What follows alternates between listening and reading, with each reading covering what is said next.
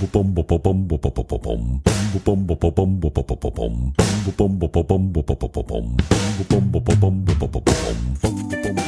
Monday and welcome back to the Weekly Noodle, the official podcast of Spaghetti Records. I am still in the studio after last week's episode here with Bill, Dave, Ben, and Andrew, the founders of Spaghetti Records, and we've been talking about their vision and plans for the super cool record label and the music that they've got coming out. Guys, are you still doing okay? Doing great. Thanks for asking. Yeah, I'm swell. Ha! Take that, Andrew. Peachy King. I am marvelous. Thank you for asking. Wondrous. Thank you. Obviously, a lot of the projects that you guys have talked about involve the four of you.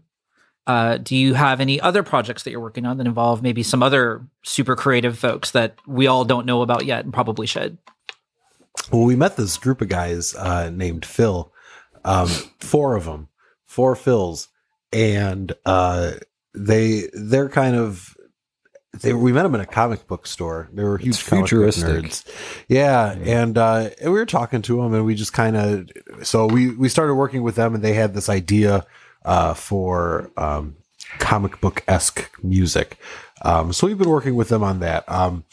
But I can't remember all their last names off the top of my head. There's Phil Ament, Phil Moore. One of them was a doctor. He was Dr. Phil. I said, "What are you doing in the comic book store?" But I mean, hey, everybody teach their own. So they're really cool guys, though. They came out with some good stuff. So yeah, the Phils. Yeah, Phils are great.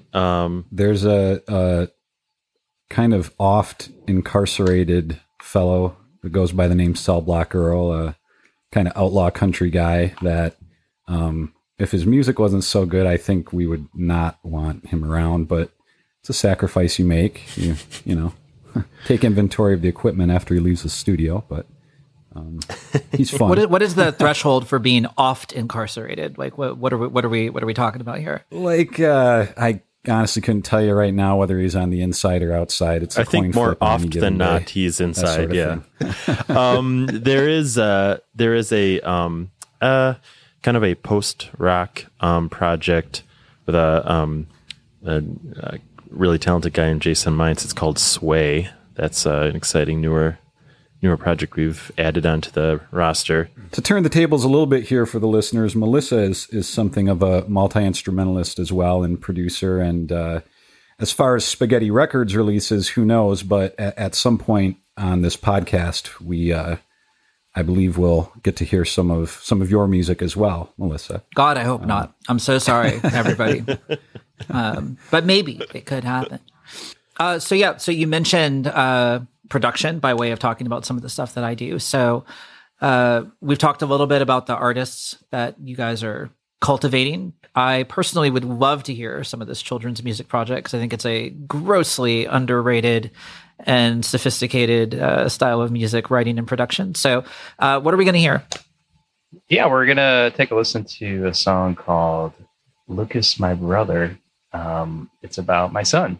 And it was co-written by my other kids. I have a lot of kids, about 20. So that's what it feels like some days. Busy man. Yeah. At one point. Yes. Okay. So that's what we're about to hear. All right. Well, with that, let's take a quick listen to Lucas, My Brother, a song about an actual child and several adult-sized infants.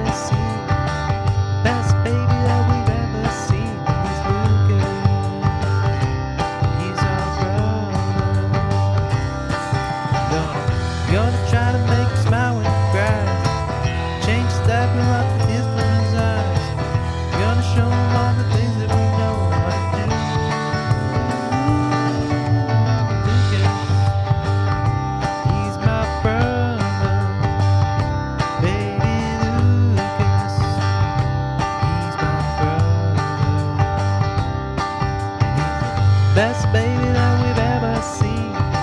The best baby that we've ever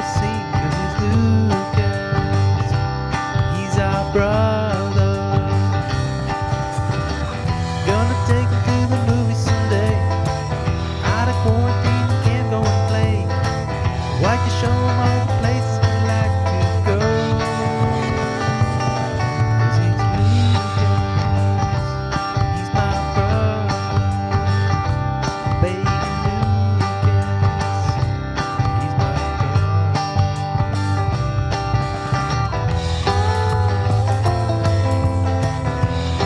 my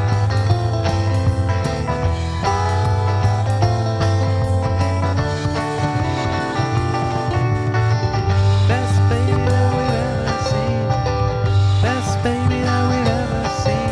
Lucas, he's my brother.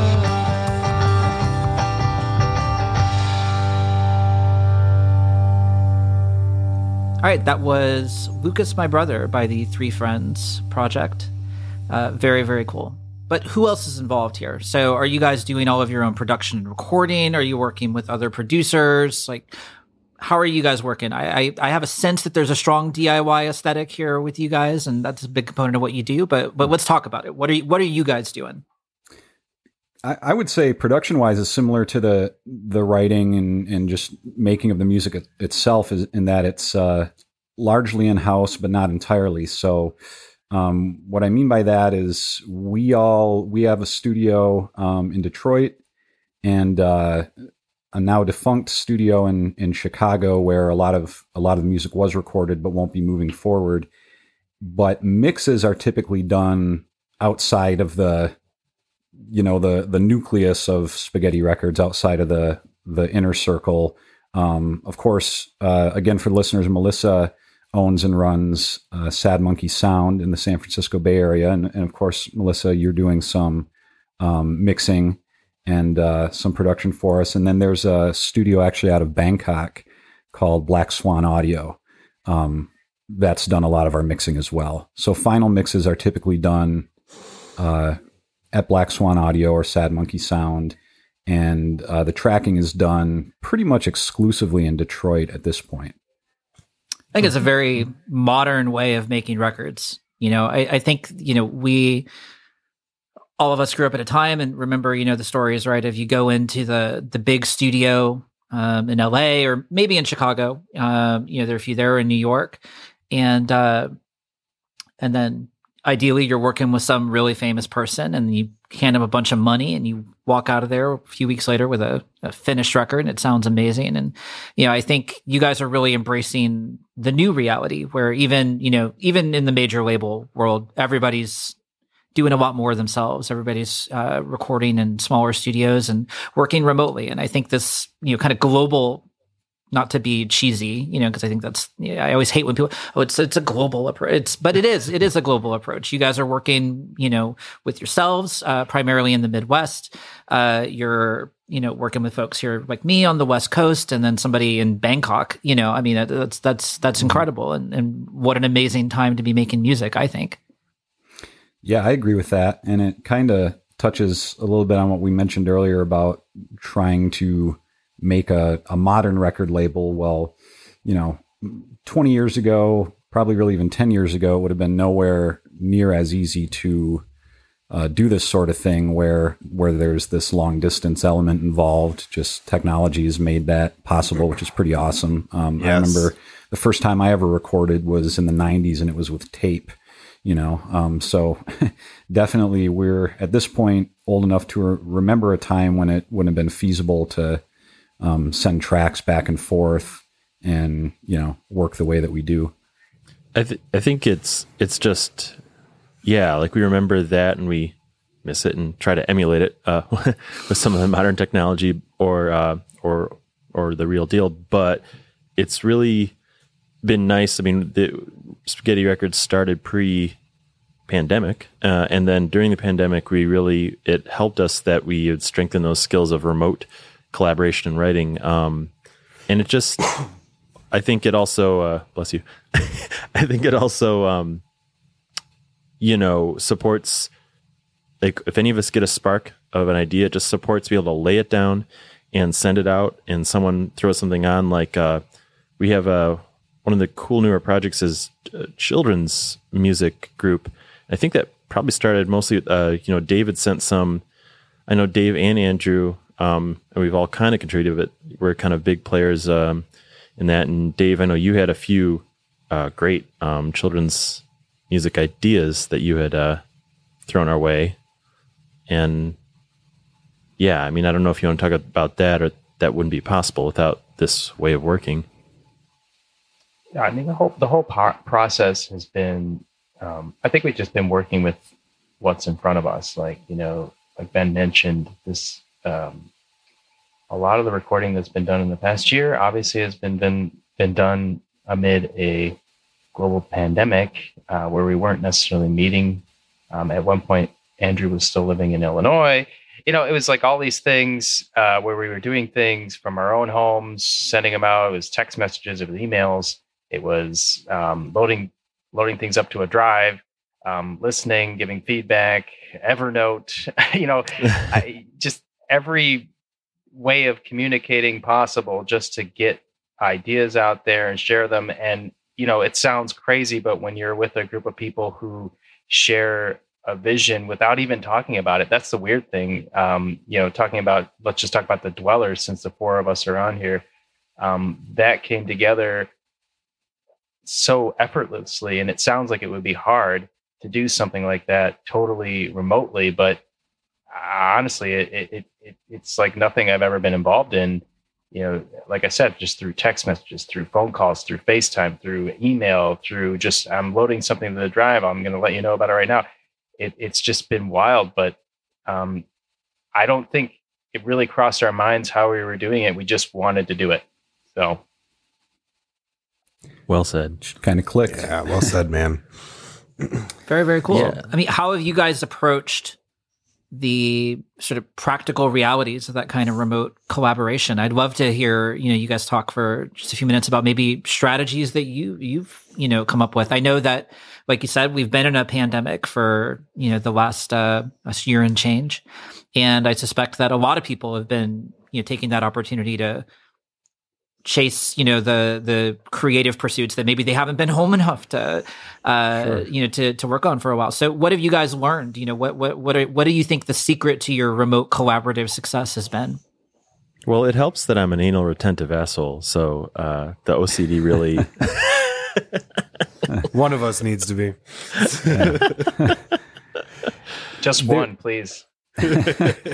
There have been some challenges just in, you know, like logistically with how people work. Like me, it would have always been just endless email chains, you know, whereas Ben was more like, let's use Evernote, or let's use some, you know, platform that everybody's seeing the same thing, instead of a lot of back and forth email. And just when you get into the particulars of the specifics of how things were shared and how communication was handled, there was an element of just learning to accommodate for other people's preferences, compromise, find what works best, what's most efficient, and adapt and adjust. So I think there's been some level of that. But as far as the creative process, kind of like Dave said, it really just clicked. I think we just found a group of people where things clicked, if that makes sense. Yeah, there's a chemistry there, and I think that I'll just say on behalf of myself, I've been very grateful to be part of any project within the Spaghetti Records. It feels very natural, and the chemistry is there. It exists, and these guys have thrown things in my lap. I don't mean it like that, but they've given me things like, you know, hey, check this out, and it's just very exciting. So I'm just very grateful to be part of it and here talking about it right now. So. Definitely.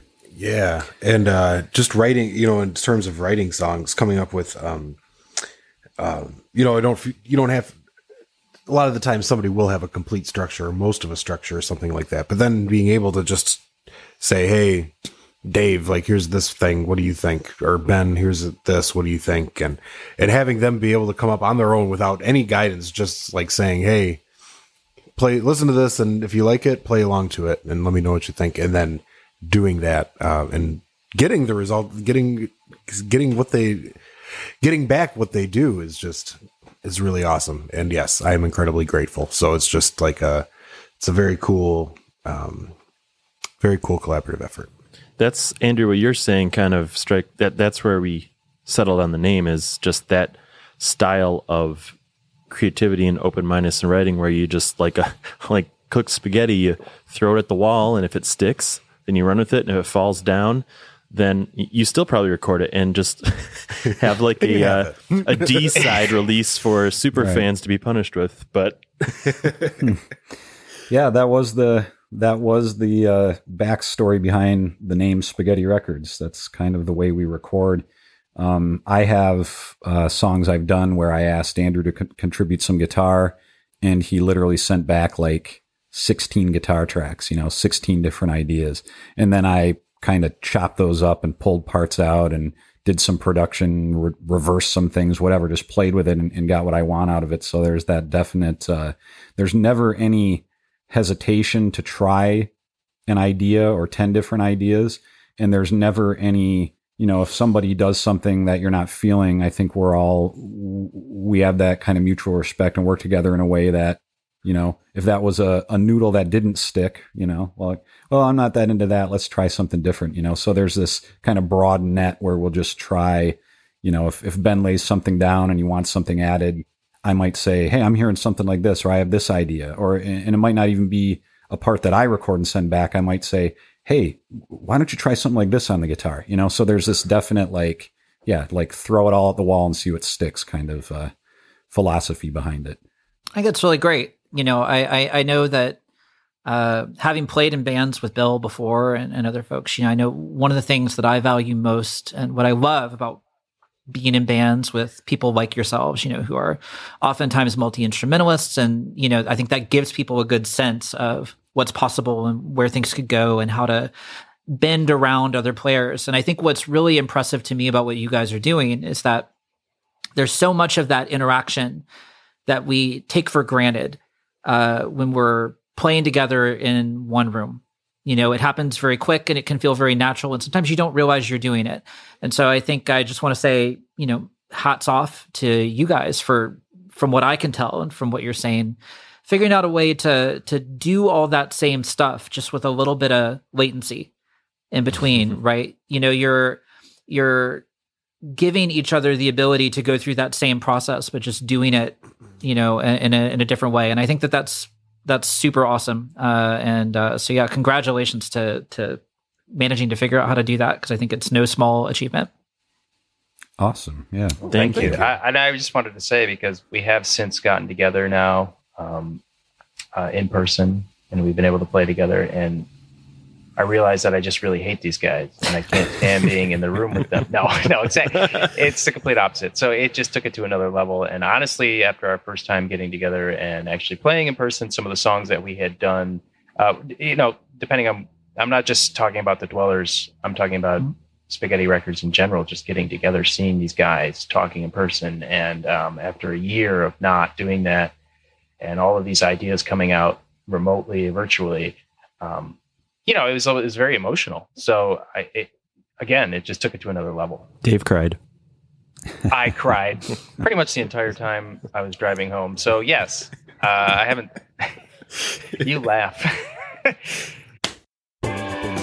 All right, that's a wrap for this week. Thank you guys so much for tuning in to the Weekly Noodle, the official podcast of Spaghetti Records. Join us next week with your regular hosts when we talk about more behind-the-scenes noodle action. Keep it saucy, noodle heads.